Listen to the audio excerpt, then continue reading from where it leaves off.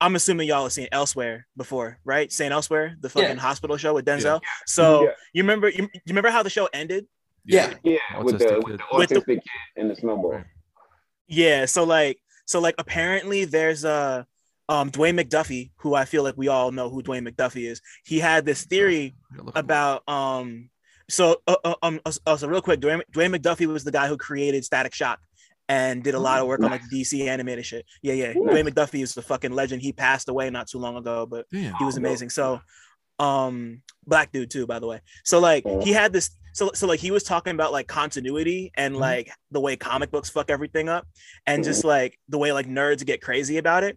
And he thought about saying Elsewhere and the way the comic book continuity is supposed to work. It's like everything that every universe touched is like somehow related and all a part of the same thing, right? So like so like to kind of extend to how ridiculous that was, he was like, imagine if we did that with Saint Elsewhere, because that show is connected to like every show on television ever. So it's called the Tommy Westfall universe hypothesis. So it's like so like you look at it like Saint Elsewhere spun off, like a character from Saint Elsewhere spun off into Homicide: Life on the Street. There was like a crossover. So that would technically mean that Homicide: Life on the Street is a part of Tommy Westfall's dream. And then John Munch from Homicide was on Law and Order, which would mean that Law and Order is also a part of it. And then everything that Law and Order touches is also a part of the Tommy Westfall universe. And then it just goes and goes and goes. Munch is a multiverse villain because he's in like 4 or 5 shows, if I'm not. Well, he starts on Homicide. He starts on Homicide: Life in the Street. He starts on Homicide, He's on The Wire, right? Yeah. He's on The Simpsons. He's on The Simpsons. He's on Law and Order, right? And he's on Law and Order, and then he's on he might or may not be in The Corner because it's Baltimore. I don't remember. He was on Luther too. He was on Luther. No. He wasn't on Luther. He was name checked as a liaison on Luther. So that makes him a part of. So that makes him a part of that thing too. Nice. Right. Good. And then the Simpsons, like Zilla said, like that opens it up to even more shit. You know, so like just like Futurama. So it's just like exactly. Futurama, fucking. I mean, that's maybe their way of letting us know that we're just all in the snow globe. Our whole existence is the snow globe. And let me tell you why I don't want to be in a snow globe, because one of my big fears, you know, when you're not feeling well, you get a lot of thoughts and stuff. But one of my big fears before anything got real in my life was the ending of Men in Black. When we were in the locker, when they expanded the universe, and then we were the keychain in the locker, and then first that universe is in the keychain, right? We're trying to save the universe, and they pull out and we're in the locker and then that's somebody's marbles or something like that. Like that's with the playing like dice and shit. Yeah.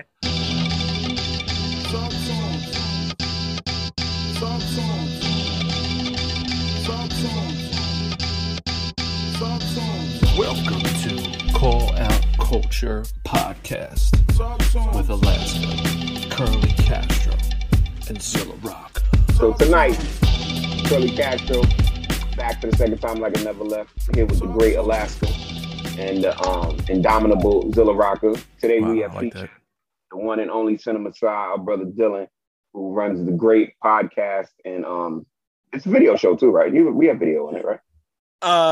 Not yet. It's just like banner images, but no, it's cool. It's cool. Podcast Real Notes, where he allows hip hop luminaries and other stalwarts in our field to talk about movies and film, stuff that people don't know or necessarily realize, that when you're an MC, you do a lot of downloading, you watch a lot of stuff, you read a lot of things, you absorb and imbibe a lot of material. And a lot of us are into films. So sometimes being an MC is also being a movie buff, because we like to absorb material, you know what I'm saying? Stuff we put in our songs and shit. And tonight we are here to talk about Black Star in totality. We will not just talk about their new record, we'll talk about their old record, and then just them as an entity. We thought it was an interesting piece. And Dylan was also great he wrote the recent Pitchfork review for the new Black Star record. So we thought he would be a perfect person to bring along to not just trash or praise the record, but just as another voice that's into Black Star like we are, and what this record might have done, or will do to their legacy. Yes. Is that good? I love it. Blah blah blah blah blah blah blah blah blah. Incredible. Yes. First and foremost, thank y'all for having me. I'm happy to finally be on Call Out Culture. You already know what it is, Zilla and Castro. Alaska, great to finally meet you and get to talk and shit. I'm just excited for I'm excited for praise and debauchery tonight. We're gonna go crazy.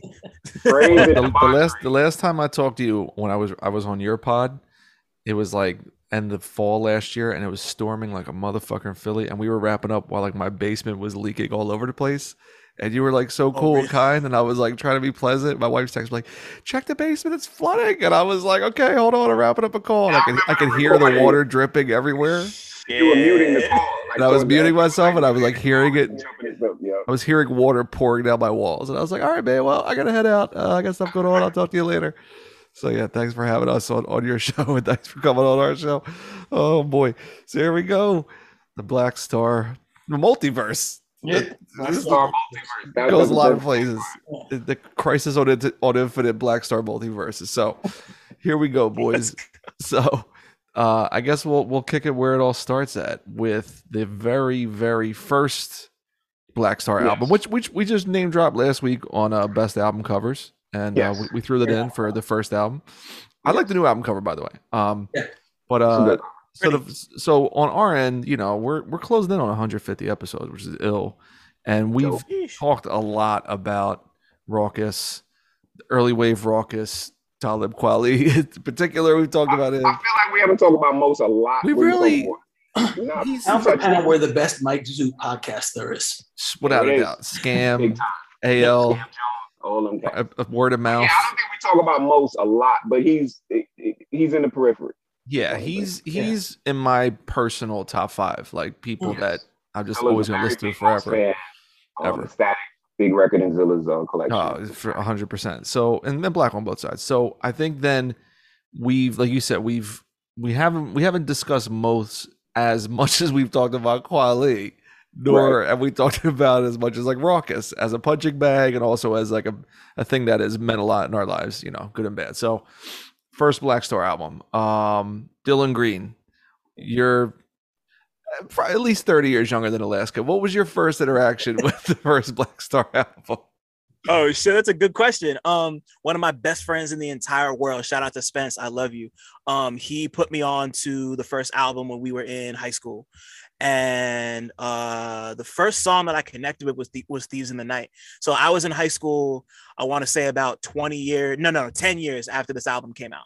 So like the album came out in 98, 99, right? Yeah, something like that. Yep. So yeah, like you see, like I was like a junior or like a sophomore in high school when I first experienced that album. So it was about a decade after it dropped. But like, just like the beat on the song is great, and I loved fucking Talib and Mos's call and response on the hook, and just like let me ask you. So were you aware of Mos and Talib before you got into the Black Star record? Okay, okay, cool. Nah, definitely. So like I was already because I was watching Chappelle, so like I kind of really got into, like I had heard Mos before, but I really got into Mos after I saw him do the Cab freestyle, and I was like, oh, this shit is crazy. Yeah, that I used to have the whole shit memorized, bro. Put that to in the front, back, middle, and front, left side, shit, do what it wants. Like Jay Brown, get involved. So crazy. Pull up to your spot on low, shine brighter than all of the cats that got on glow. Lay in the cut like they not gonna know, cause if I gotta make a move, dog, they not gonna know. This door more private, this is not faux show. Is most def what you call real faux show? Is they what you call gangster? Hell no. They get a little pinch and go snitch to the pole. They all talk fast, but they all think slow. I'm most definite, not think so. Fudge this city with the black ink flow, and my crew ain't scared to let them things go. So stop with the nonsense, like he conscious. I'm just awake, dog. I'm doing great. But like I heard, so like Thieves in the Night was my first kind of like experience with Black Star, and to just kind of see them go at it together, and just like to hear like the references, like I know that's named after the Toni Morrison story, or at least it like name drops it a couple of times, and just like just to kind of like see the reference pool they were going with and their flows and just the way they were, I was like, this is tight, you know, like I liked it a lot. And then I picked up a couple of the other songs because I was just like grabbing like MP3s. I didn't have a physical CD of the shit, but you know, I listened to the whole thing front to back, and I was like, this is really cool. I like this a lot. And, you know, like most, and like we already know how I felt about most. Like, you know, I'm like you, one of my Black on Both Sides is one of my favorite albums of all time. I wrote about it for his 20th anniversary for DJ Booth and Tidal back in the day. It was a good piece. You should go find it. But what's it called? Like Kweli was somebody who was kind of like also in my periphery. A story, I was actually thinking about this while I was writing the review for this. The first time I remember like I went to a sleepaway camp that had this crazy game that they used to play called Name That Alien, where they would take the camp counselors photo and they would take photos of the camp counselors and warp them beyond recognition, and you would have to guess who the camp counselor was. And the song and the song they used for the game was the instrumental for Get By Kweli. And like I don't know why. The weirdest thing ever. The first sleepaway camp reference in the history of the show. You did it. Nice. But really like you made it happen. So like at that point I was already familiar with them, but then I heard them come together and I was like, oh, this is cool. And it really kind of stuck with me, especially songs like Thieves in the Night really stuck with me. Respiration really stuck with me. Knowledge of Self really stuck with me. Yeah. And just like I was, you know, I kind of like even going back to it now, it's just like that album is such an album of its time. Like it really like that feels like 98, 99 to me, like in that specific like subset of like rap person being in Brooklyn at that time. Like that's like a time capsule for better or sometimes worse, but mostly better, you know, like, yeah. Castro, what was your first interaction with the first Black Star? So like Black Star was like a natural progression of what we were following them doing it with the Ultramagnetic singles and the 2000 seasons and stuff. Now, I didn't know they were going to come together. And when I first heard of it, it was introduced like it might have been another like just Rawkus creation. I didn't know they were doing a whole album because it was like Mos Def and Kweli present Black Star. So I thought that might have just been a couple of songs and then back to their solo work. Yeah, like a 12-inch. Yeah, I didn't, because that was the nature of their business at that point. I didn't know they were doing a full record. And then Definition dropped. And that was like the big one because they dropped a video with the Dollar Cab, and that's my neighborhood. Like they're in my neighborhood, Flatbush. That's hard. Up and shit. And so I'm just like, I'm recognizing the stores and shit, and like the Dollar Cab thing just sucked me in because I've taken Dollar Cabs thousands of times, and just portraying that on TV in the video. The KRS-One drums, was that Impeach the President? Is that no? It's the P is Free. PS3, yeah. And then you know the flows that they were using that one Kweli fooled us with at first, and two Mos was mastering at, you know, so when you heard that was a mastered flow, and then Kweli tricked us with his flow that you didn't realize what it was till later, and I was just totally enamored with it. I was like, oh, this, you know, it's very, very, very Brooklyn, and at that point Brooklyn was not in the center spotlight. So that was another gravitating thing. We weren't like boasting the best MCs at that time.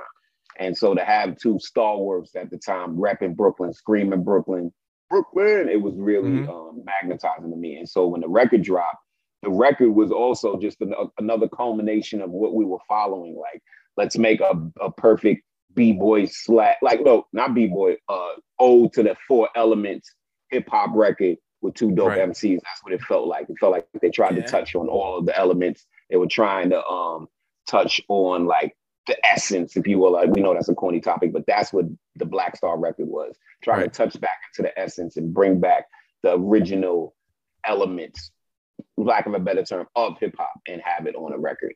The whole thing of looking like it was carved in wood, it reminded me of like school desks and shit like that, but also like trying to make it a permanent, and it was also like the flagship of Rawkus at the time. So it was creating a wave. We all knew that this was the tip of the wave, if you will, of what was to come. We thought we'd be like 10 projects like this, but this was the first salvo, like the first like grenade, first B-boy grenade toss of that time. Nice. Right. What about you, Alaska? I mean, similar to Castro, like, you know, sort of being in like that New Yorican scene at the time. It felt really symbolic of the way we felt things were going. Like, you know, like there's this like next movement and next wave coming. And the way that album burst on the scene, like, you know, at least in our world, it seemed gigantic. Right. Like it seemed like the doors were about to open. Like Castro was saying, like, it's about to source be. cover. What's that? The source cover. Yeah. Remember? Yeah, exactly. With Black Thought, Common, and Mos on the front. That was way after. That was after. Okay, but yeah. that's it was like Pharaoh. Yeah, it was Pharaoh. Yeah. But then it all sort of culminated in the Central Park concert, which was huge, and it was like, you know, Canox opened for them in that show. You were there, Alaska? You went to that one? Yeah. Wow. Yeah. So it was like, you know, it was like you had that like one chamber with Mos and Talib, and then you had the Canox chamber. And it was almost like a full representation of what was going on in like the New York underground at that time. Right. And that's so loose. to me, it feels more like even now, like when I go back to it, it's more symbolic for what it represents than like the actual quality of the music. And the music is quality, but like, it's always to me, like this was a special time and place. Like you had to really be there to understand it and get it. Like, I don't think you could like take a kid that's like 15 now and give them that record and expect them to understand the full scope. Right. The magnitude of that record, the timing and all of that. And you know, I think, you know, much like Canox, it burned out quick too. Yeah. Like, you know, like good point. The career wasn't necessarily there for that. Right. To be multiplied. It wasn't like 3 or 4. Yeah, it wasn't something that could be contained long term. Right. And we were greedy and selfish, so we might have wanted a couple of more. But I think the fact that we had one for that long stretch of time until this new one was that was the nature of that record. It wasn't, you know, the movies that we think shouldn't have sequels, like Let It Stand Alone as that piece of art. It didn't necessarily need anything more. A monument. It was a monument. You know, good point.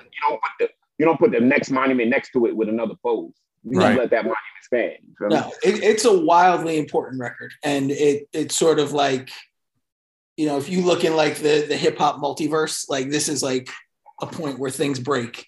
Yes. Yeah. Definitely a tone shift. A lot of different things changed after it. Yep. Yeah. This is post. Can we say this is like post Jay-Z Puffy a little bit? No. Because I'm gonna hit you with it. You ready for this? Okay. All right. Here's my experience. September 29th, 1998. This album drops the same day as Hard Knock Life, Aquemini, and Brand Nubian Foundation. What a day. And I went to all the record stores and nobody was carrying this shit in Philly. I was trying to cop this. Brand Nubian Foundation. Yes, you can get Foundation. Yeah. And all the record stores were opening at midnight to sell Hard Knock Life. Armand definitely had Black Star. You know what? I didn't go to Armand's. I went to HMV. I went to The Wall. I went to Sam Goody. I went to Tower. Just wasn't available. No one had the shit because everyone was stocking up for Hove. Yeah. Oh yeah. Okay. It was Hove. It was Hove World, and then Brand Nubian was just a major label, so they had it, and then Aquemini, which was fucking. And nobody knew what Aquemini was going to be. I don't think. Right, but Rosa Parks was everywhere. That single was huge. So all those albums were clicking. It came out yet either. Like that got the 5 mics from the Source, and then that really blew up. Right, but that was probably like a couple weeks after, maybe before. I don't remember. But anyway, I don't. So I was going to all these stores. So I bought Aquemini. What did you know of Black Star before you went and got the record? I knew of. I think I might have known of Universal Magnetic and probably. My Raucous timeline's weird because I didn't catch the 12s because I wasn't buying 12s at that point. But I heard this. Sound Bombing 1 was like my entry point into the Raucous shit. So okay. I can't remember which one I bought first. Yeah, because it pulled all the 12s, the El Fudge and RA. So it was either I bought Black Star first and went back, or got that first and knew. I can't remember what happened first. But I just remember going to all the record stores trying to find Black Star, and no one had it. So it took like another week or so for the Hard Knock Life fever to die down, and then for people to carry this album, which I bought as soon as I can get my hands on it. And then I was in high school. I was 16 when it hit. So it was like right there for me to catch it and love it and help me make sense of like this new pocket universe opening up, to then eventually lead to Canox and everything else. So it was huge. I remember I used to just like sit in my room and just like listen to Respiration and just sit there. Oh, Respiration was a trance. It was a trance. It was deep, man. Great performance by, Common, and the way the beat came on and the Spanish in there. It definitely was a trance. Escúchala, naciedad leyendo. Video's amazing. Me and Small Pro paid homage to on the Career Crooks album with you and Prem. So, it's a pivotal record and it's incredible. And I feel like when you go back to it, the album, even when I bought it, it was kind of like an EP to me, because there's an intro, there's which is not really a song. B-Boys Will Be Boys is basically an interlude. So it's like 9 or 10 songs, really. Play a Hater, I don't take seriously. Like, I think that was just. It's kind of cool, but it's like it's not like essential. But Thieves in the Night, Twice in a Lifetime. Like, meh. It's okay. It's not a great. I mean, but Moses' verse, you guys paid homage to on Shrapnel. The Astronomy joint with the beat. When I heard the Beat Miners joint and they're going back, and I was just sat there and I was just like. Yeah, Astronomy 8 Flight. That blew my mind. 8 Flight is crazy. That's one of my favorites too. That joint is. I mean, it's a really slept on song, even though it's the first real song. But and then watching and then remember, Castro, the video for Definition would be on Rap City nonstop. Oh yeah, it was constant. I come home and just watch that video, and I'm like, "There's J Live, there's Dead Prez," pointing out all these dudes in the van with them, feeling like, "Oh, these are my guys. This is my shit now." So yeah, that was my first interaction with this joint. What are you gonna say, Alaska? I was gonna say in the Definition video, the coloring was wild too. It was so vibrant. It was vibrant. Like the greens, greens and yellows, yellows and reds. I don't know if they meant to do it, but that's the Ethiopian flag colors: red, yellow, green. The RBG colors: red, black, and green. They were making those very vibrant in the video. They were. I'm sure that was on purpose. Yeah. They were wearing my uniform, the Castro militant hat, the shirt and the shirt. 555 soul tan. Everything was tan. A lot of tan. The tan and green era. It was like their clothes was like the basis for LRG. I don't know what happened first, but the LRD Chappelle Show look started well after them. Okay, because the LRG Chappelle Show look started with the Definition video. Yeah. It definitely was about shit. And to call on that, it was a shift change in terms of that almost harkened back to leather medallions type time. These fashions were coming back into play. You mentioned J Live. He was rocking hats a certain way, like that hip hop fashion. Because right after that, 555 Soul comes back into play. Yeah. PNB. Echo has a resurgence. PNB. So those brands were getting like a reinfusion of this bohemian, Nubian street level shit. Yes. Yeah, for context, I was starting to get into Echo around that time too, because I wish I kept some of my Echo pieces, bro. Oh, I had so many Echo pieces when he still was spelling it with the H. Oh, that's crazy! Wow, pieces like that. I just wish I had my Mecha sweaters. I had so many Mecha sweaters. The Echo stuff was so ill. I was trying to keep them because the art was so ill. To hold on to them, But I moved so much time. I didn't have the mechanism for it. But some of those shirts you could have framed. You could put them. Dude, I had the Echo Daredevil shirt with the silhouette, and inside was all the Daredevil covers. It was a white long sleeve. That's so crazy. And then after that comes Academics, and then there was a lot of local brand. Anyway, sorry. Let's stay on time. Okay. Real quick. You mentioned Castro. You mentioned something about the cover looking like a wood carving. Was wood jewelry a thing around that time? Yeah, a little bit. If you were if you were in the lock community, there was the wood balls where you would wear around your neck and wood earrings. Yep. Yep. It was not real wood because it wasn't too heavy. It was even fake Super Bowl. So I remember stuff being pretty light, hollow and whatever. It was oak. So definitely that was coming into play. But that, because what I'm saying is that stuff coming back into fashion after KRS-One and them were doing it during X times in '92 and all that stuff, and then that kind of went away. X-Clan and stuff didn't kick off the way it almost did. But it didn't. X-Clan. I'm glad you brought this up because on the Luminary shit, which Alaska blasted people on our free Patreon /public feed episode, and then he made me feel so bad about myself. I signed up for Luminary to give these guys $5 a month, and then I canceled it, like you said, and they hit me with the $1 a month for the next 6-month deal. I was like, sure, it's worth $1 a month. Why not? You got anyway, when you listen to I don't think it's just on Luminary, like most of the Midnight Miracle is, but I think it's on the Kweli People's Party episode with Mos or Yasin. And they were talking about how at that time when this album hit, they were probably like 24 at the oldest. Okay. And talking about like their whole thing was, which Alaska was also living, was like, we're preserving hip hop culture, but we're fucking 24 telling people like how they need to respect it, like the history of it, even though we're been drinking legally for 3 years, and how like rich how fucking funny it is to them now, being like, we dedicated our early 20s, be like, nah, man, like this is the real shit. Like, yep.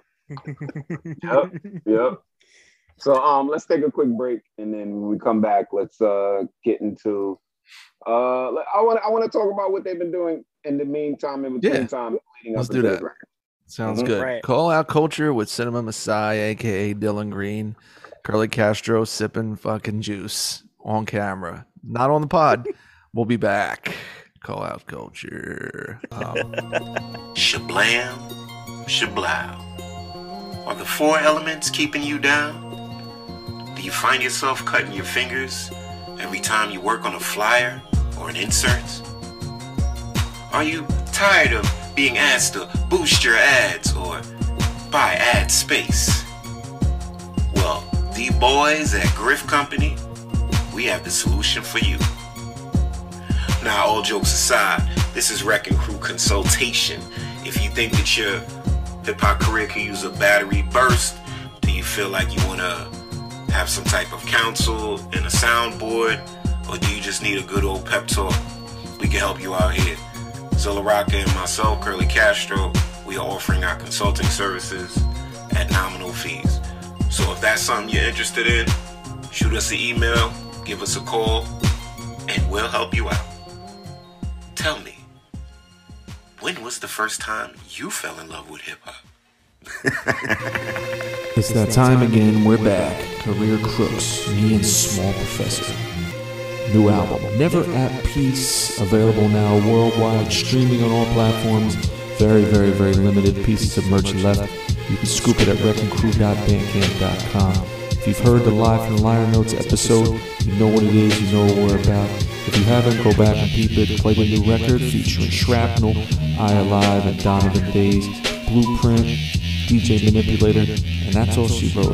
New banger, me and Small Pro, Never at Peace, Career Crooks, available now. Call Out Culture, man. The shit that doesn't make the show. Oh my god. We might throw some stuff on Patreon talking about how to Gatorade, drinking from bathtub faucets. Urine that might be the color of a certain rapper's color schemes. All that shit. You just can't get it unless you're here with us live with Cinema Messiah, aka Dylan Green. Talking Black Star on the podcast. All right, so we covered the first album. Before we get to the new record, what a lot of stuff has happened. Yeah, like a lot. Expectations. So after that record drops, what did anybody here expect another Black Star, or did you expect what they ended up doing with their, separate groups? Black Jack Johnson, Reflection Eternal. Nah, you know what, dude? I thought, foolishly, because I saw them do a Black Star show Halloween night, probably like 2005 or 6, at the Electric Factory Castro. Show was live. So you saw this live? It was on some TV. I saw them live. I saw Black Star live, and so this was at that point. That was at that point 6 to 8 years, whatever, since the album dropped, and it was like full on Most doing the Boogeyman shit. And it was after Move Something came out and Just to Get By came out and all those records. So it felt like a good time for them to come back out because they didn't have any new music and they were doing a show. And I was like, oh, okay. And the show was amazing. One of those shows where they say we're performing Black Star album in its entirety, or it was just it was just like it was kind of like when I saw like Mike and LP when the first Run the Jewels hit, where they would do like solo sets and at the end do Run the Jewels 1. So they would do like Most would do a set, Kweli did a set, then they did Black Star. So that show was fucking incredible. And I saw Kweli, the first show I ever saw on my own. I saw Dilated and Reflection Eternal at like TLA, and then I saw Most on the Lyricist Lounge tour with Black Jack Johnson, and it was the same night the Bamboozled premiered, and he was late coming to Philly. So I saw him live. And then I saw Mos again. I think that was it. But anyway, I saw Kweli open for Beastie Boys in like 2004 at the First Union Center or Wells Fargo Center. So I seen them both like in separate times of their careers, just kind of doing shows to make money or like doing stuff, but seemingly being like, okay, like all of that shit is cool. We have our solo success. Now we link back up, you know, and that was 15 years ago.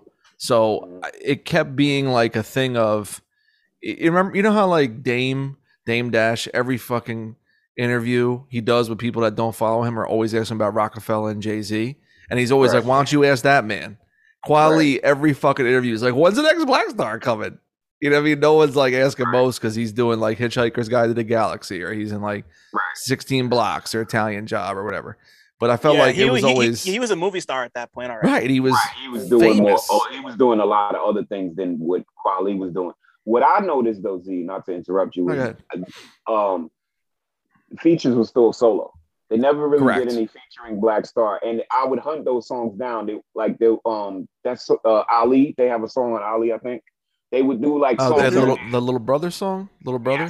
Yes, Little Brother. Like they would do songs here and there, so I would do this hunt, and I would notice they would do songs, but you would never really catch them featuring on somebody's song, like say De La would feature on a track, or they would be separate. It would always be separate. It would be separate.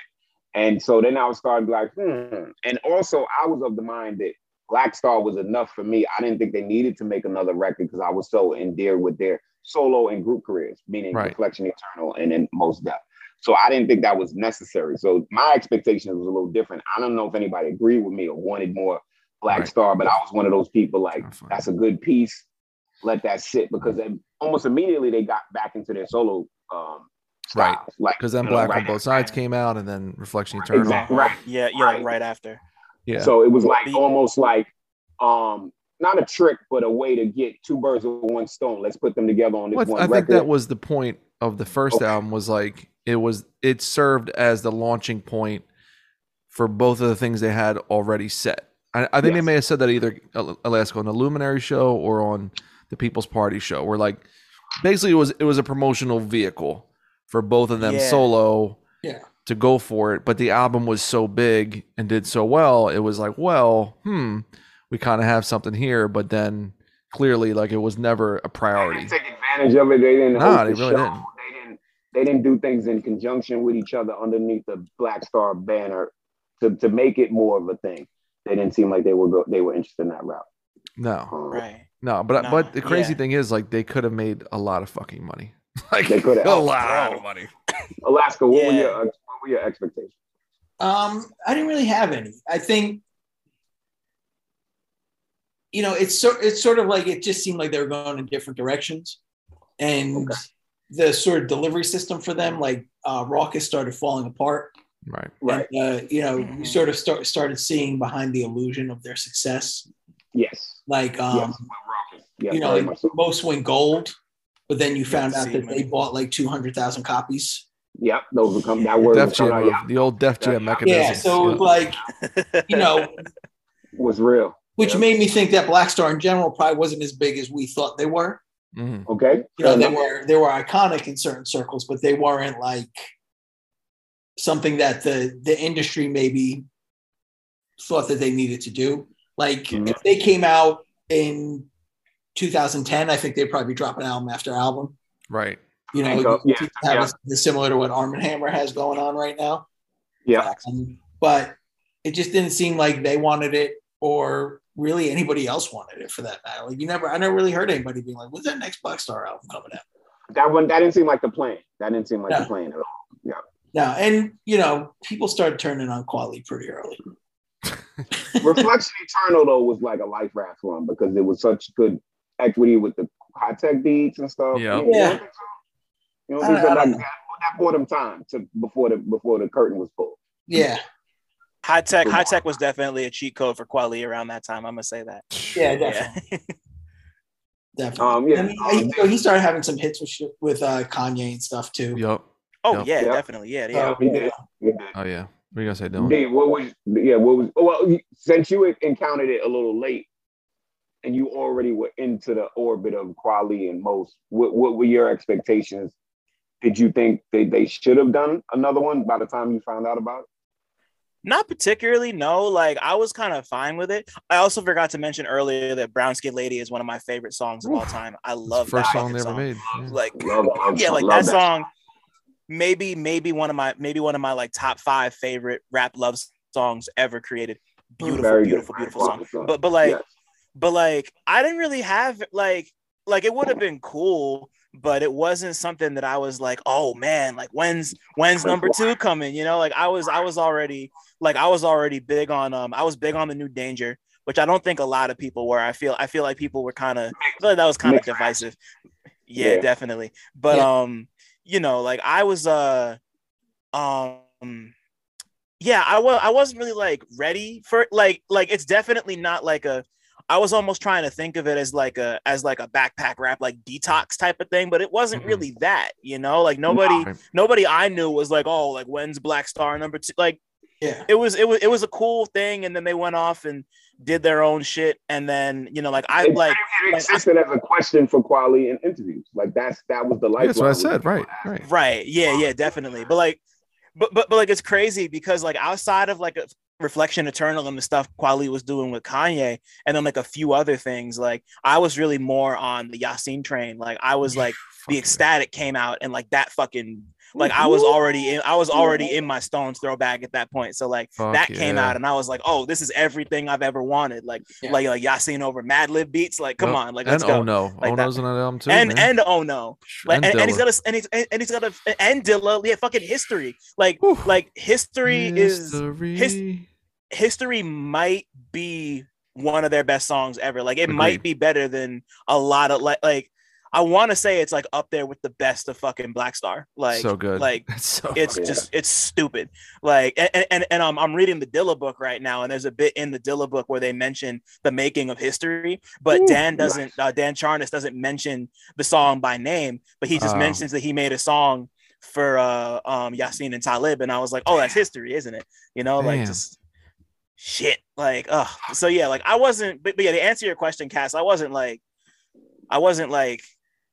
it would have been cool if I got it, but it wasn't something that I was like chomping at the bit for. Like, you know, like I was at that point in my life where I was waiting for the Child Rebel Soldier album from fucking Kanye, Lupe, and Pharrell. Like that was my detox. Us like that placers, was what I was waiting for. Us placers, man. I wrote a whole article about how that song changed my life, man. Us Placers is fucking incredible. Man. But like that was so like I wasn't thinking about no Black Star. Wow. Like yo, so you know what's fire as we're talking about all this shit, like all the collabos they did and the Most Path and Yasin, the Brown Sugar soundtrack. Okay. The Brown Sugar soundtrack. There's some Most on there of him playing Cabby, him being Cabby. Yes. Right? Yeah. And all the beats are like post Blueprint Kanye radio joints, like post Blueprint pre-college dropout, just Kanye production. And Mos is like Faith Evans is on joints. They got a song with Kweli that's crazy about them becoming dads. Yo, that album, it's like basically a 5-pack of Mos and Kanye, right? And then Kanye hits with Dropout, where Mos is on 2 Words with Freeway, and then Kweli is on Get 'Em High with Common. Yep. So then I see, and then they remember when Mos, I'm gonna keep saying Mos and Yasin, but at that time Mos was hosting Def Comedy or Def Poetry, and he brought out Kanye. He brought out Kweli to do pieces. So like all of these things, they just kept being around each other and doing a lot of records and being on albums together, but not as Black Star, right? As we're saying. Right.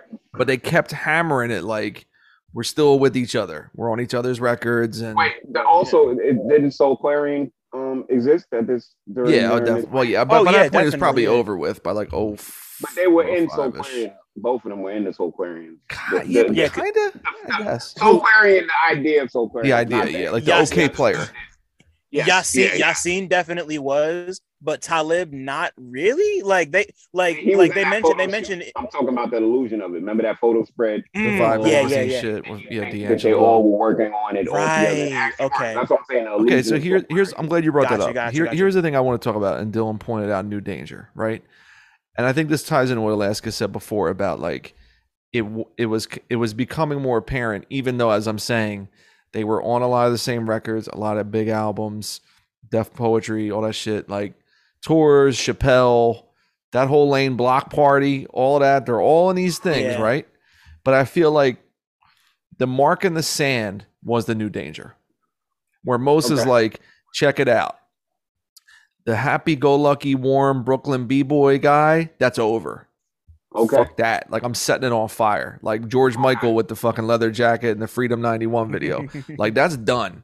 So I'm going to be rocking with dudes from Bad Brains.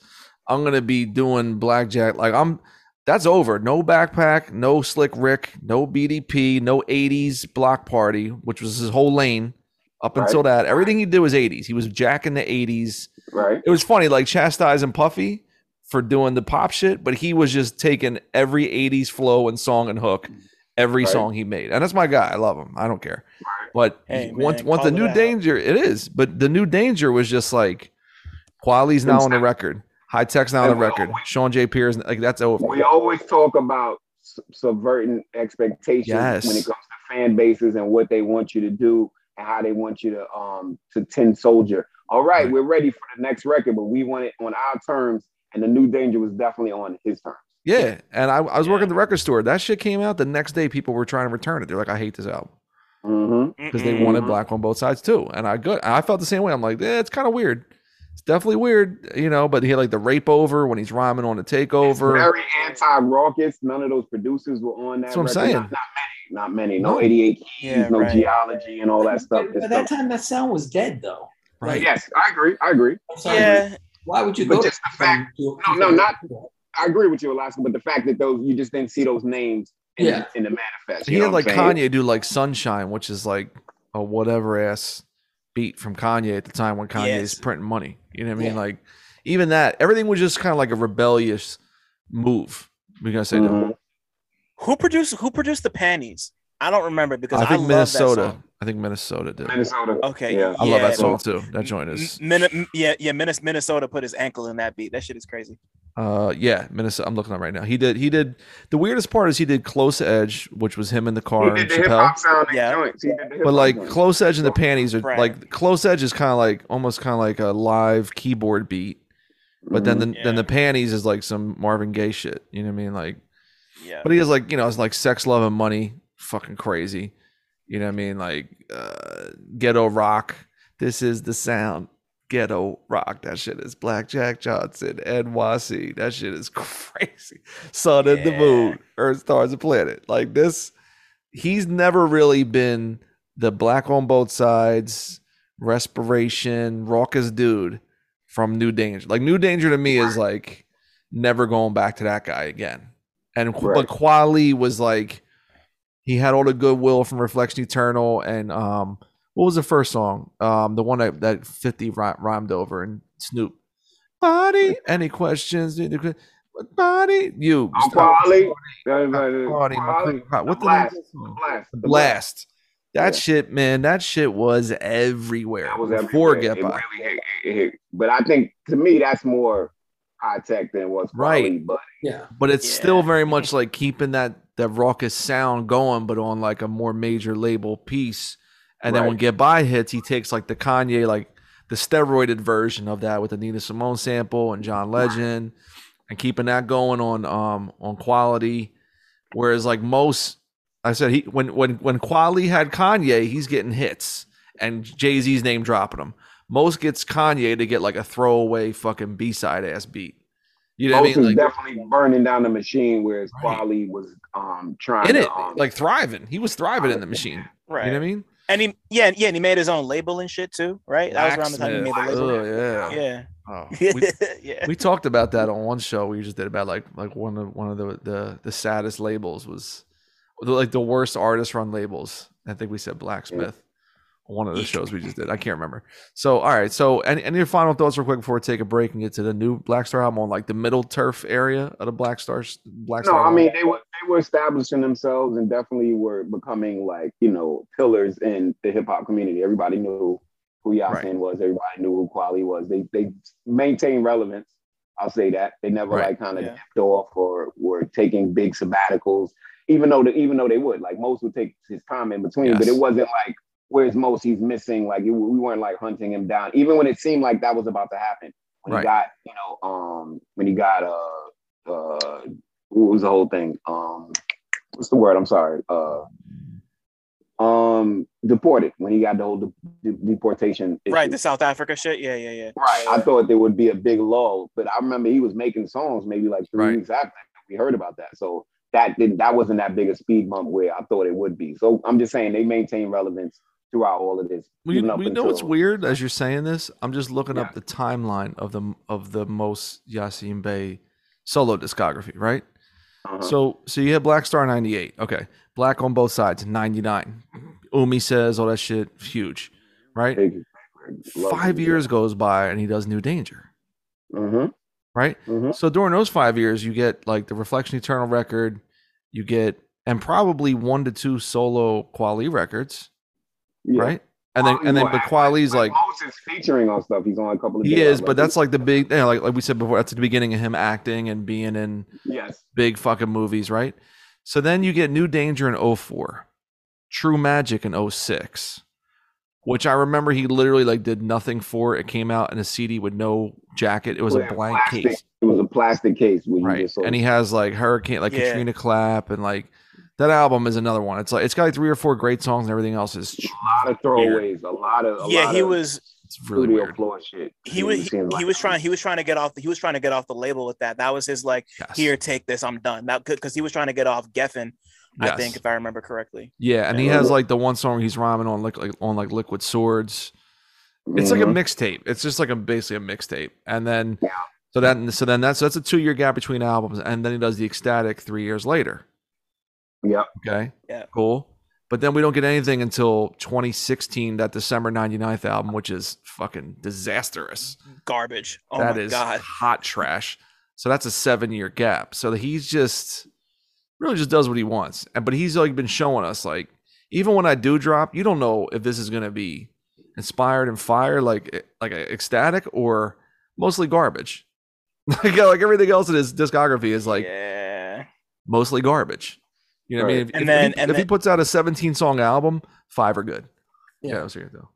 And then his Gorillaz features were all really excellent too. Sweepstakes. Sweepstakes and Stylo. What's the timeline of him in the ski stuff? When is that drop? When is that? When he was 24-hour karate school. It's like that was like the ecstatic era, and then he pulled himself off the retail. Okay, yeah. That's when he did like Cream of the Planet. He did the shit with Jay Elec, Currency shit. Yeah, then he cut his vocals. He pulled his vocals off. The Taxi song. Oh, Taxi was amazing. Do you have those? I do. I have all of them. I have. He has a song called Prowler. It's him. It's him, Jean Grey, Joel Ortiz, and Jay Electronica. And then his verse is cut off the retail. And he fucking smashes. That's like the peak Jay Elec. He destroys all of them. And it's like, gone. Let's not forget Traveling Man with DJ Honda. Traveling Man. Oh, that's you know what's crazy about Traveling Man? That was like a Napster LimeWire Kazaa breakthrough. Yeah. Where it's like one of them songs where we knew it because there was a video, DJ Honda, all that shit. But it would be like I would be like 20 playing that shit, and then my girlfriend from fucking Pittsburgh, her 14-year-old brother's like, I love that Mos Def song, Traveling Man. I'm like, how the fuck do you know? He's like, LimeWire. It was like a LimeWire. Like all these kids were fucking with Traveling Man. Traveling Man remix is crazy. You ever hear the remix? They flipped the Run DMC shit. Ooh. You know what's wild? Blue and Exile sampled Traveling Man on the new record they put out a couple of years ago. Ooh. It's a snippet of his verse at the end. Oh, I forget the name of the song, but it's one of my favorite songs on that Blue and Exile album. And like, I gotta peep that now. Yeah, Travel Man. No, Yeah, I'm gonna send you the song later because that album was excellent. Like I don't want to detract too much, but that album's fucking excellent. He had this other song that randomly popped. Me and my family were at Hershey Park a couple weeks back. I had like my iTunes whole library on shuffle. I got I have like 800,000 songs, whatever. And there's one song he did for the Biker Boys soundtrack, California, came on, where he flips California Love by Pac and Dre. But he like singing. He's like, California knows how to party. It is cool as shit. And I was like, he was doing these random crazy one-offs like Massive Attack, Eye Against Eye on Blade soundtrack, Blade 2. Yeah, that shit is the greatest. Wow. Eye Against Eye. He was smoking, man. He could, anything he touched, he was crushing it. He just wasn't doing albums, like, but he was, his pen was like Double Trouble and Things Fall Apart with him and Black Thought is fucking wild. Like everything, and his voice too. Like his voice, he might have maybe one of the best rap voices ever. Like he's up there with like it's like him, it's like Gucci and like Method Man. God damn, Method Man. Like come on, like just voices that you hear and it's like, oh, there it is, and it just cuts through everything. Damn. Like he's. Well, you kind of shit on the voice on the new album. We'll get to that. You kind of take a little shot at the voice. Yeah, a little bit. You get a little off the fucking rails here with the voice, but that's neither here nor there. Alaska, any final thoughts before we take a break? No, I mean I think it was a perfect time for everything to come out when it came out, and there's no need for anything more. Boom! He's very eloquent as usual. Very very succinct. Very brief. We like it. All right, we're gonna take the next break, and then we're gonna come back after this and talk the new album. What's it called again? There Is No Time. We're out of time. No fear of time. No fear of time. How could I forget? We're out of time. Out of time. No, that was the REM album. Out of time. All right, we'll be back with Dylan Green Cinema Sci from Real Notes Podcast. Come on, Culture. We'll be back. Sponsored by Michelob Ultra. Has this ever happened to you?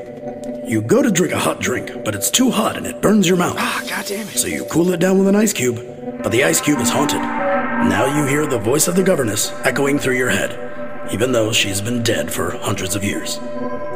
Now you're at work. Your boss is talking to you, but all you can hear is, I know who killed me. I know who killed me. You've got to help the governess. But you won't be able to. Not while your boss is talking. Not while he's alive. Now you're on the run. It'll be nightfall soon, and you only have an hour left of kerosene in your flashlight. Why did you buy a flashlight that runs on kerosene? You hear the sirens in the distance. It won't be long now. Luckily, there's a solution. Call Me When You're Outside, the new album by Steel Tip Dove, is available now on Backwoods Studios Records. Limited run of vinyl and CDs available on backwoodsstudios.com. Digital album available on all digital streaming sites.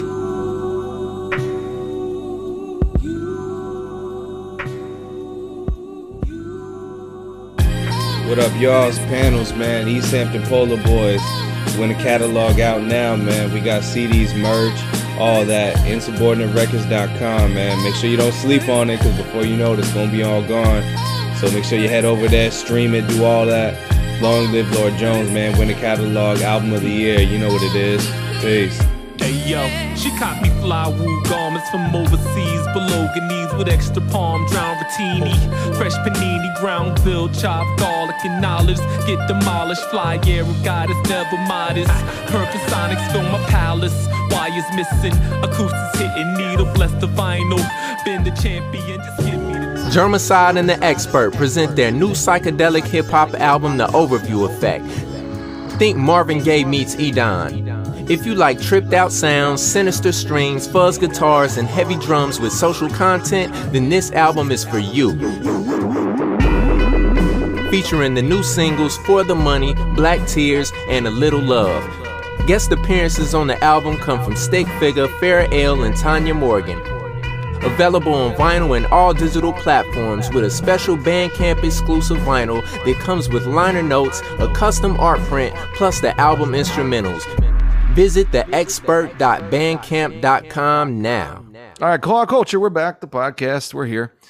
Fuck with us on Twitter, man. Twitter is popping. Our IG it's solid. Our YouTube, I don't even pay attention, but all the stuff's on YouTube too. So shouts to that. I am on TikTok. The show is not. Whatever. So come fuck with us. And then Patreon again. Mention this fucking TikTok. You don't even listen to the show, man. Relax. TikTok is where you're gonna be. Patreon again. Shouts to everybody on Patreon. You get the shows early. You get the one shots, exclusive little mini episodes. Of course I listen to a show. It's our show. It's my show. Of course I listen to it. Even if I didn't hear it, I listen to it in my mind. All right, well, that's incredible. So the Astral played like Legion. So here we go. So we're gonna talk about the new album now called Time Keeps on Slipping Into the Future. New album by Black Star. I can't remember the name of this shit. I like it a lot. It's called No Fear of Time. No Fear of Time. There's just been so many time-centric things in my life at this point with titles. It's just hard to place one. So, new album. We brought on Dylan Green because this guy's fucking disrespectful. He fires shots at legends, doesn't give a fuck.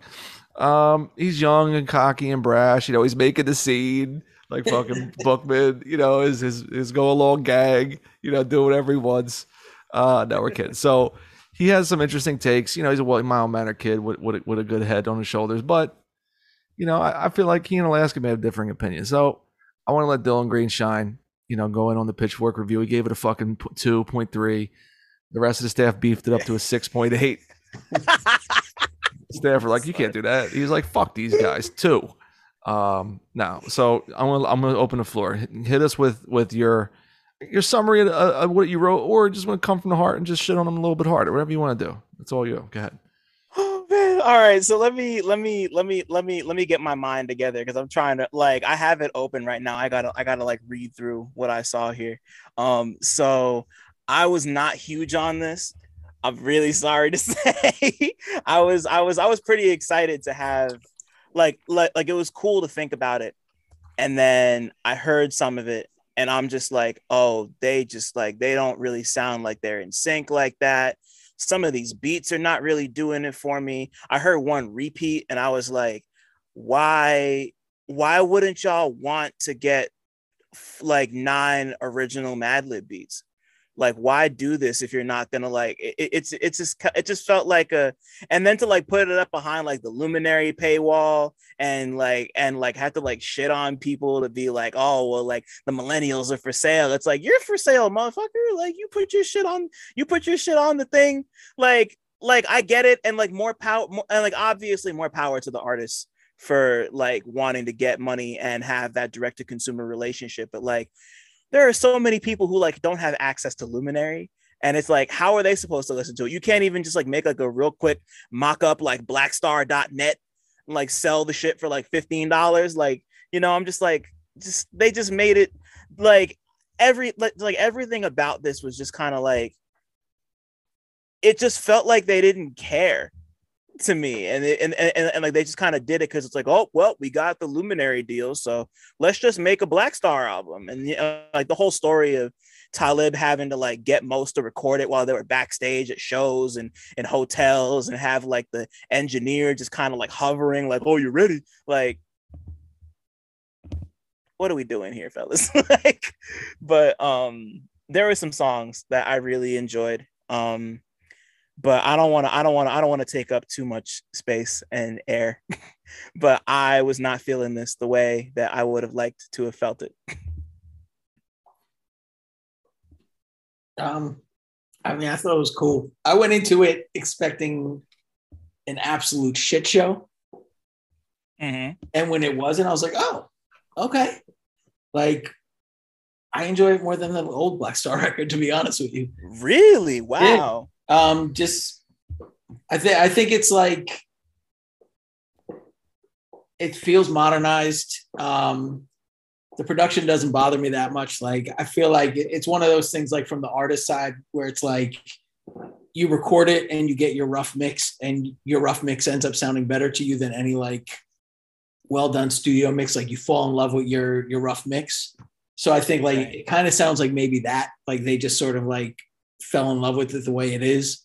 I don't know if they tried to mix it beyond that, but I get that feeling. Like, I have a lot of stuff I put out, like after it's all mixed and the vocals are redone, I'm like, damn, it lost the energy. So like it could have been, I don't know if it was an intentional choice or not to keep it that way. Talib was listenable. He didn't have 4 extra words in every bar that made it sound forced.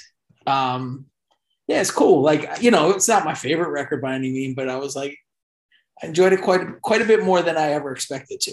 So I think my initial reaction might have been like, holy shit, this is really good. I've listened to it a few times since. I'm like, oh, it's cool. Like, I'll keep some songs in my rotation, which is pretty much like everything from Mos Def and Black Star at this point for me, as we've discussed throughout the whole podcast. Like, right. So yeah, I enjoy it. I don't got any beef with it. I think that's valid. I mean, like, not that I need to validate your opinion, obviously, but like, I just, there's a few songs on here that I really, really enjoy. Like, I really love the song of Black Thought, even though I think he kind of like wiped the entire fucking earth with the two of them, like, and just didn't even try. Like, he just like came and like breathed on the mic, and then they were just kind of trying to figure it out. Yeah, that was. I had the opposite reaction. I was like, that was the worst Black Thought verse of his life. Check it. Yeah, but then I heard this song with Black Thought and Danger Man. I was like, 2 days later, I was like, there he is. Is Black Thought rhyming like this on that song? So okay, I'll give it to you. That song is better. The way I took the record was, it's 2 people doing 2 different things on one project. So that eliminated the cohesion for me. Because one, you got Talib. This is like his last salvo. He's having bad PR all over the place. He needed this to kind of land a certain way for him to kind of maintain his pulse. He's not going anywhere, but this record is more important to him than it is for Yasin. Yasin could have really laid an egg. It really didn't even matter. It's not going to really affect him. And then as far as Yasin, Mos, to me, it seems like he's workshopping. To me, he don't start rhyming good till Yonder. And the other things are kind of sounding like workshopping. You know what I'm saying? Last, like, working through some rhythms, singing something. Some of his ideas sound finished. Some don't. Like vocal references, definitely. Right. It don't sound like he's landing, or like he wrote everything. Maybe he wrote half of it and freestyled the rest. It sounds like he's workshopping to me. Whereas Kweli's trying to prove something. Because if we have to admit it, one, Kweli kind of out-raps Mos on the entire project. Yeah. But at the same time, Kweli needed to out-rap or at least rap. You know what I'm saying? That this is like almost oxygen for him, because he's like gasping for air in his current. He definitely has more to lose in this situation. Exactly. He's gasping for air, so he had to kind of come correct. He couldn't really have any duds on this joint. True. To be honest with you. Whereas Mos has a lot more room to breathe, to workshop, to try things out. Some of his singing to me didn't land until later on the record. So like to me, Yonder on, that's when the record starts lifting up to me. So I wouldn't say I was disappointed. I had very low expectations. I was like Alaska. I thought it would be an entire shit show. But as far as the sum of its parts, I'm still a little disappointed in the sense that the Mad Lib beats are tertiary. They're like the third or fourth thing you even consider with this. Like they're the last thing you even consider, which is kind of interesting. I've seen Mad Lib do this before, but I've also seen Mad Lib do Liberation with Kweli, which is really good. That's kind of that's fire. You know what I'm saying? But this, I've seen Mad Lib do beats that do just lie in the background on some people's projects, some of his instrumentals, but I didn't think he would do that with this. And that goes to what Kweli was picking, because Mos obviously didn't pick a damn thing, because Kweli definitely was involved with this project where Mos was just like, catch me in, Chattanooga or St. Louis or whatever, and we'll do something. Right. And then the engineer just like, you ready? So this project meant a whole lot more to Kweli than it did to Mos, and that imbalance is a little obvious with some of the performances. Right. So I would give it a passing grade. You know what I'm saying? When things have this long a breath, like I even mentioned, we were talking, offline about like RPM, reflections per minute that Reflection Eternal did. And when you have that big gap in between records, a lot of stuff happens. Either it works, like Only Built for Cuban Links 2, in terms of the gap between those two records to connect the tissue, or that RPM record is such a departure from Train of Thought. Is this even the same group? You know what I'm saying? You can legitimately even ask that. There's so much has changed. And sometimes, things change. You don't necessarily get the same project per se. A Juvenile record today is not going to sound like a Juvenile record back in the day. But I think Juvenile, but certain people like Juvenile per se has skills he can resurrect that. Like y'all remember Snoop just recently did that like 187 record or whatever, where he was kind of going back to some of his old styles or whatever. He still can tap into that. Cool. That was dope. It don't sound corny. It's not corny. You know what I'm saying? It's definitely not corny. Right. So anyway, so that that was my thing. I think I just gave it. It's a passing grade. It's an interesting conversation starter. It doesn't enhance their catalog. If you can even call what they do a catalog, it's only 2 records. And, we know. I like that it's so different than the previous record. Like I'm with that. I mean, it's like we're seeing these men at 50 years old. Right. Okay. Right? Yeah. So it's like they're coming from a completely different place in their life than they were there. It's a different energy. Yeah. Wild different places in their life. And I think that, it's like you look at other 50-year-olds putting out music, nobody's even close to as good as this, except for maybe Black Thought. Right. I can agree with you on that. What about the Tribe album? Because I really like that last Tribe album a lot. We brought that up, but here's the difference. Me and Zilla was just talking about that actually today. The Tribe album just dropped, like, let's say a meteor. There was no run up to it. You didn't really know about it. We didn't even know they were recording. We didn't know Fife's condition. It was all of that thing going on. Whereas this one has always been the lead up. When's the next Black Star album? All of this talk and chibber chabber before we even knew that they were even putting nose to the grind and actually working on the record. Oh, and real quick, here's what has been thrown out of the narrative. They had an album with Madlib 10 years ago flipping Aretha Franklin samples and never came out. And they have they have a set with J-Rock DJing for them on the Stephen Colbert Report before he left Comedy Central. During Ecstatic Era Most, like when he was rocking the red microphone. And they did the Black Star shit that time saying, yo, it's Aretha Franklin, Madlib, us. And that shit just fucking vanished in the air like burning up a letter from an ex-girlfriend. That shit is gone. So they were planting these seeds for 10 plus years. Right. And on top of that leads you to possible disappointment and or performing under par when you have all of this weird expectation floating ahead of them. Well, sorry, go ahead. Yeah, real quick, like with the Madlib shit, like the reason I'm so like, I know there are so many, like, I know Madlib didn't give them, like, there are people who had these beats that like made music. Chris Crack. And Chris Crack's one of them. Fly Anakin's one of them. Like Fly Anakin has a song over the last. He had to get back. He had to get back. Like, West Side Gun's got one of them. West Side Gun's got one of those beats.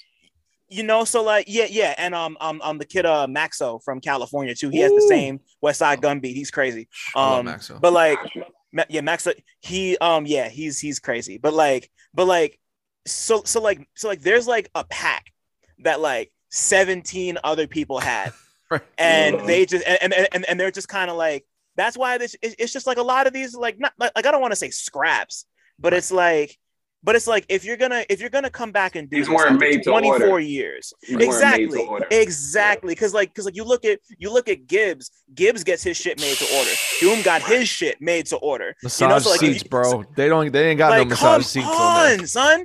Like, I'm saying, they ain't got no beats like Giannis or Palmolive. They've been gone for 24 years and they didn't get Madlib to give them all original. Like, why are we doing this? Like, why are we not doing this if you're not gonna really go whole hog? Like, I'm not trying to hear you on a Madlib beat I heard 2 years ago. Like, come on, bro. Talk that shit. Talk that shit. Don't fucking waste my time, son. Please. That's where I'm getting at when I'm saying the most side of the thing is workshopping. You know what I'm saying? Mm-hmm. It seems like this could have been just an evening in the studio. Madlib throwing some. Madlib left his beat tape. He told you, just go rifle through it. And as they're going through it, he's just freestyling stuff over it. You know what I mean? Like, not saying, because I don't think there's a lot of throwaway modes on it. That's not what I'm saying. Don't get me wrong. But in terms of like fully formed ideas, there's no high end most production here in terms of like songs like Mathematics or anything of the level of Ecstatic. There's no conceptual songs on here past on the song about a girl and, some typical ones, but there's no high end hip hoppery going on here. And that's all I'm saying. Right. My favorite band might be the closest that Yasin kind of comes to like doing that a little bit, because there's like a bit in there about like the pharaohs in Egypt, and like there's like a bit specifically about like a specific pharaoh, like, but like, yeah, you know, I'm gonna be honest, he kind of sounds bored on a lot of these songs, like not even like workshopping. It's just kind of like, yeah, I'm gonna go do, you got like 45 seconds, okay, here you go. Like he just sounds kind of just like bored. I think there's too much evidence of us.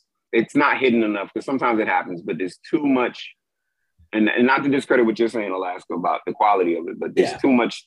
Right. There's too much evidence of quality dragging most to the finish line with the thing. So just real quick on this.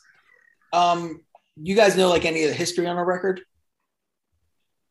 Other than the little whispers that we were talking about, no. Because they did a podcast, if you get like on the Luminary thing, where they do it and they talk about it. This album's been done for a couple of years. Right. Got you. Okay. Which I don't know if that makes you feeling better or worse, because they've had it for a couple of years and it's still this like unpolished. But so like a lot of stuff we're talking about, like Talib treading water, like that might not even that could be the things that we're putting onto the record. Right. Okay. You know, I think I don't know what's going on with most, but when you hear him talk on that podcast, he sounds like he's either constantly drunk or he might have had like a series of mini strokes. I think it's just how he talks. Yeah, you think so? Because he always kind of talks like this when he's speaking. He talks like like mush mouth. Like he has like a wired jaw. More mush mouth than he used to be. Yeah. Okay. I feel like he's talked like that a lot though over the years. The last Yasin interview I saw was when he went on Hot 97, and I think this might have been around the time. It was like right before, like maybe right after he retired. I don't remember, but like he's kind of been, because you compare that to like the video of him. Y'all seen the video of him doing the Guantanamo Bay force feeding thing? Because like he was kind of talking like that, and that was very rough. But yeah, like he's kind of but like he just kind of sounds like he's just like here, and it's like, yeah, I'm here, you know, we're chilling. Do it. Like, okay. So Alaska, I might have missed it. I'm sorry. Why did you really like this album? Did you cover that? Well, I said I went in expecting a complete shit show. Okay. And I was pleasantly surprised. I was like, this shit's way better than I expected. So on initial listen, that was really fucking dope. And I've gone back a couple times, and it's you know, it's not as good as that initial thought, but I still enjoy it. Like I like it. I think it's dirty. Yes. It's sort of, you know, I like the unpolishedness of it. You know, like I kind of like shit like that. Like it just takes me back to like a certain period without like retracing those steps. You know, like it has energy that I like, but it's not trying to sound like something from the past. No, I appreciate. And then I just wanted to address the question about the Tribe album. Right. Yeah. That was right. I kind of like felt the same way with the Tribe album. I expected a shit show, and I was pleasantly surprised. But I also think that album really benefited from when it dropped. I want to talk on that. Yes. We all found really good news when that album dropped. Right. It dropped the day after fucking Trump. Yeah, the day they were, and they were expecting Hillary because Tip mentions a female president on space program. Yeah. So it was like, all right, here's a good Tribe record. Mm-hmm. We all need to pick me. Like I haven't listened to that album in 2 years easily. Mm-hmm. I don't know if anybody else did, but I feel like I love it. A lot of good fun.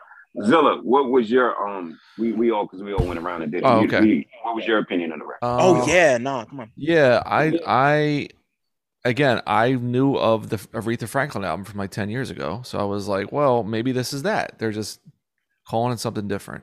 So I played it, and then I was like working all day doing shit. I was just playing music that whole day, and it kind of came and went, and I was like, oh, all right. I mean, weird. This album's over. I don't really remember anything. And then I went back and listened to it again, and I was like, okay, the TMT shit. I was like, this song's fucking hard as hell. TMT, automatic. That shit is crazy. And I was like, okay. And then I was like, wow, Kweli is like really kind of getting busy on this record. I have to begrudgingly admit that. And then once Alaska said he got the Luminary app, and I got the Luminary app, and I just listened to the entire Midnight Miracle run in like a day. And then during them making that show, they're like playing snippets of the album and talking about the album. And then you hear them talk about why they created, why they're doing it on their own platform. I think people can have a different experience of the record if you fuck with the Luminary app and listen to the Midnight Miracle and then go into this record. Because then you get like the album's short, it's only like 9 songs. And like we're saying, it doesn't have songs like Brown Skin Lady or anything like that, or, you know, Thieves in the Night. But all the talk and discussion, you hear what they were thinking and doing. My problem with the record, my only real issue is, I said this to Castro, it should have hit when it was made. Like, this should have came out summer of George Floyd. I agree. Having this album sit for a year or two, where now it's like, what are our biggest problems? Inflation. This isn't an inflation album. You know what I'm saying? Like, this is like a social unrest reaction record because they were making it at that time. Like, them talking about white supremacy and all that shit. Like, talk about like congressmen being Nazis and all that. Like, it really has the fervor of 2020 and early 2021, not May 2022. It feels really out of time. You know what I mean? So that's my only real issue with it, is when you hear the context of it, it doesn't make sense for them to sit on it this long. What are you gonna say, though? Right. Yeah. That. I'm sorry. That's you just like look at what happened with the Gibbs and Alchemist record, and like the song that him and Ross have, like that dropping around the time that like the fucking precinct in Minnesota got lit up, you know, right. Like that, like I wonder, like, yeah, exactly. Like, I wonder what would have happened if that came out later, you know, and I think right. It would have kind of run into a similar problem. And there was one other thing that we mentioned that I wanted to touch on. I'm already, oh yeah. So people talking about Talib did have a couple really impressive moments on here. I really love most of Supreme Alchemy. I think like that's one of the songs. I think that's one of the songs that kind of comes closest to doing everything it needs to. But like, song. but then you go back to Talib's verse on So Be It, and like that shit is just, like. Just like halfway through, he just starts getting into like I'm subatomic and bomb. I'm just like, yo, like stop. And the calendar. The calendar. He keeps talking about the calendar and the bird. Yeah, that comes up a lot. Most does kill So really hard. Most destroys So Be It. Oh yeah, man, yeah. Oh wait, is that the joint he flips? Oh, he flips. So he did that verse 10 years ago on a song called White Drapes. I have that. So that's about a 12, 13-year-old verse. So that's recycled. Yeah. Right. See, like, come on. Recycling verses and using old beats. I'll send it to you. Like, get the fuck out of my face. Yeah, he did that. He did that verse when this was like his Dame Dash. I remember the video for White Drapes. White Drapes, right? Sharper than a straight razor shank from the worldwide currency. We wish him well coins. You're at Chuck D level. You're at petite level. Have gun, do travel, spread love, kill devils. I know that whole verse. It came on. I'm like, oh, you threw that back out. Okay. Yeah, suit up, dumbass. This ain't bum class. Yeah, like smart enough, dumbass. Like, real forever real. You can hate it. I love that. It's bigger than hip hop. It's better than ever. Brooklyn, the world, win and not give a fucking this. You know, yeah. I've been banging that song, but you know, I'm weird. I was on Not Right downloading that shit. That was almost as disappointing as hearing Sean Price repeat a verse on the fucking Apollo Brown Razkaz album. Like he repeated a verse from I can't remember what album it was, but it's just like, yo, like that's just like recycled verses and recycled beats. Like, come on, y'all. Like, really? Yeah, I'm not gonna cut it when it's all said and done. But at the same time, I don't know. I think if you looking at both of them, the two different albums, the two different times, it's not that bad a nightcap. Like, just to cap it off, just to put a to put a hat on the party goer. It's not too bad in terms of that. But I also think, high expectations, when you looked at what it was, when you found out about it, even before you listened to it, I think the expectations should have kind of muted themselves, and you should have kind of went in there expecting a fair effort. 9 songs, the Mad Lib regurgitations, you know what I'm saying? I don't think anybody should have been expecting a Good Kid, Mad City, or anything like that, or anything. Right, definitely not. Yeah. I've said to probably you guys separately. With the beats, it's like, number one, a producer only can show out based on what a rapper chooses. So they chose these beats that Chris Crackhead and Fly-Anakin and Westside, they chose them shits again to use. Okay. But also outside of TMT, the rest of these beats, if you said to me like Sadhu Gold produced this, I'd be like, oh, okay. You'd be like, August Fanon did this album. Okay. Nicholas Craven did this album. Okay. I would believe you. There's no real signature Madlib anything on this album, which is weird that to me, he's like the weakest link, which I did not expect. I thought going on to be like, oh, well, the beats will be fucking crazy. You don't have like the beat switches and like the comedy records and like all the Madlib shit, the hyper compression or like the crazy bass lines. And there's a couple of really cool moments in production, but when it was over, I was like, anyone could have made this album production wise. Like he doesn't really like put his foot in the ass of. But again, how many beats has Madlib made? 15,000 beats sitting around his house. They chose these. They chose them. You know what I mean? So like, I loved Supreme Alchemy as much as I did because like hard. Like that sounded like some like modern Shades of Blue type shit. And I love Madlib Shades of Blue. Shades of Blue. So like that just like that really. And also a rapper I love from Texas named Danny Watts. Shout out to Danny Watts, who made an album with John Wayne a couple of years back called Black Boy Meets World. John Wayne used that same sample on a song called Cards of the Devil that I'm gonna send y'all in the chat in a bit. So I heard it and I was like trying to place the sample. I'm like, where have I heard this before? And I was like, oh, it's the same one John Wayne flipped on Cards of the Devil. So yeah, I love the way that song sounds and Kweli is just like moving it. Like to me, that and there's like 2 or 3 others that are really like this is what I would have liked to see more of. Like if it was like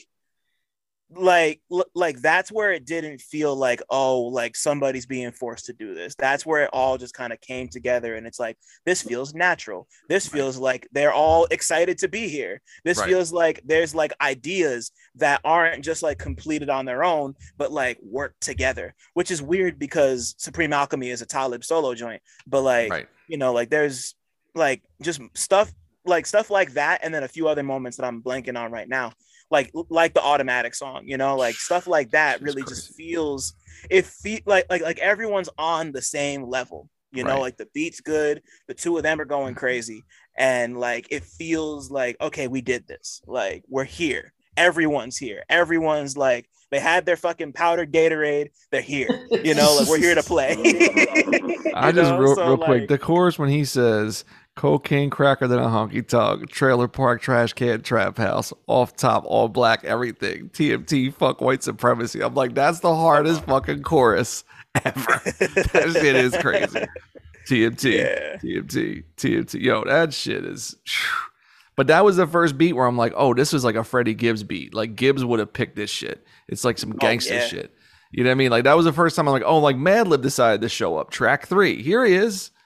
Right, everything else was like oh, yeah. But the cool, if you listen to the Midnight Miracle on Luminary, they dropped that shit like 3 times. Yeah. But then they put all crazy effects on it, where like it's distorted and wild, and you're like, and they're reacting like to Malik B passing away and like in the moment when that shit was made, it's like everyone around them is excited about this shit, and then it's 2 years. It's like, oh, here it is on a podcast app.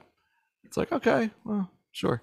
One more thing I forgot about. There's a terrible Talib bar at the beginning of the song where he said like you'll get arrested for domestic silence. Oh my god. I mean that's rough. Yeah. Bad.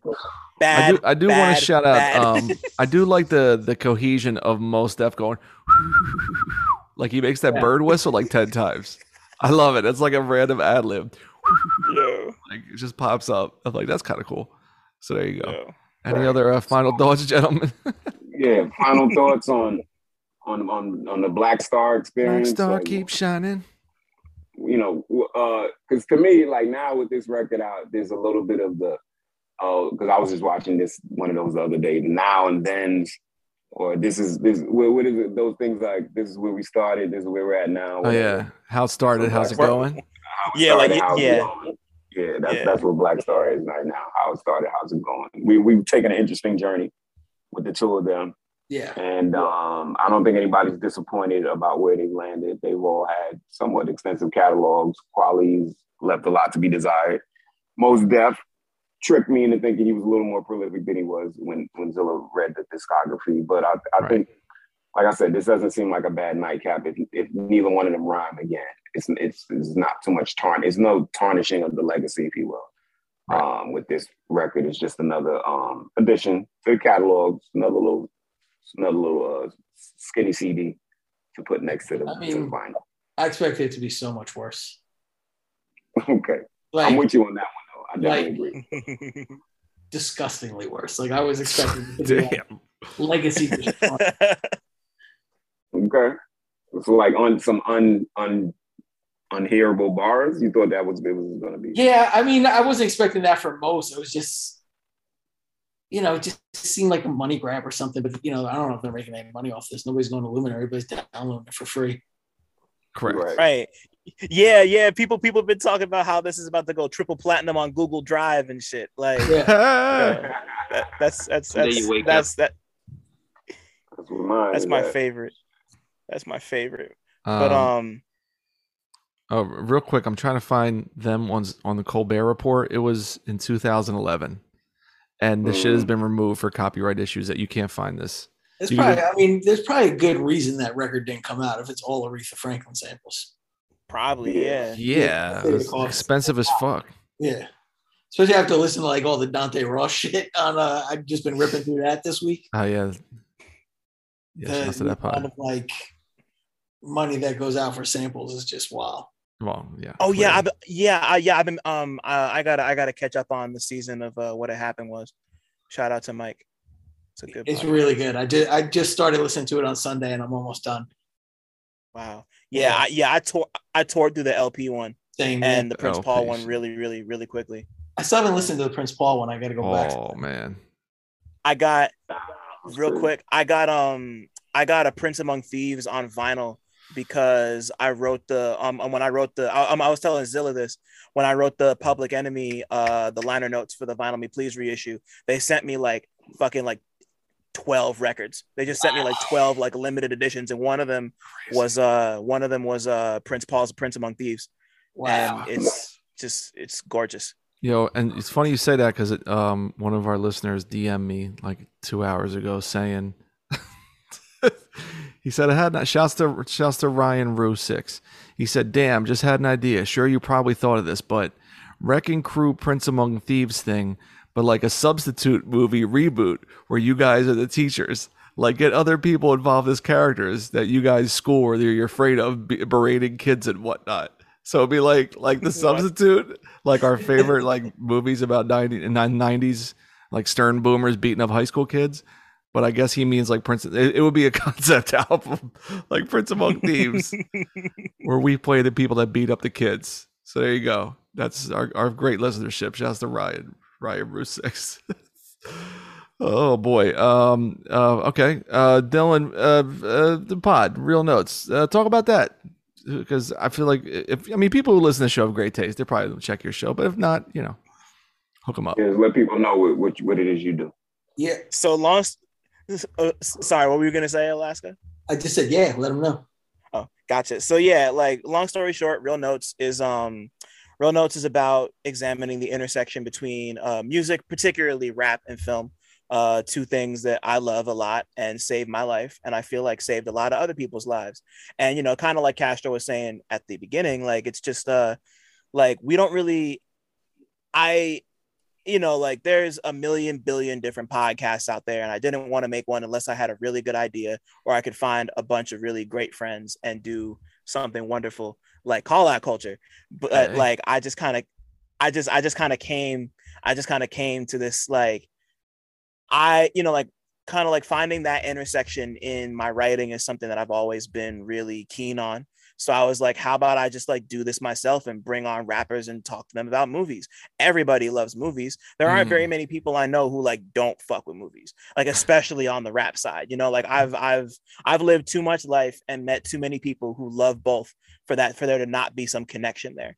And I just decided to do it. And you know, like it took me probably about 6 months to fully like plan what I wanted to call it, what questions I wanted to ask. I had to do a lot of research on my own. I pulled a lot of inspiration from a lot of different places, like It's the Real, who I'm a big fan of. I just met I just met fucking Eric fucking a couple weeks ago at a bowling night with Rap Portraits. That was beautiful. Shout out to Yo and Holland. That was a beautiful night.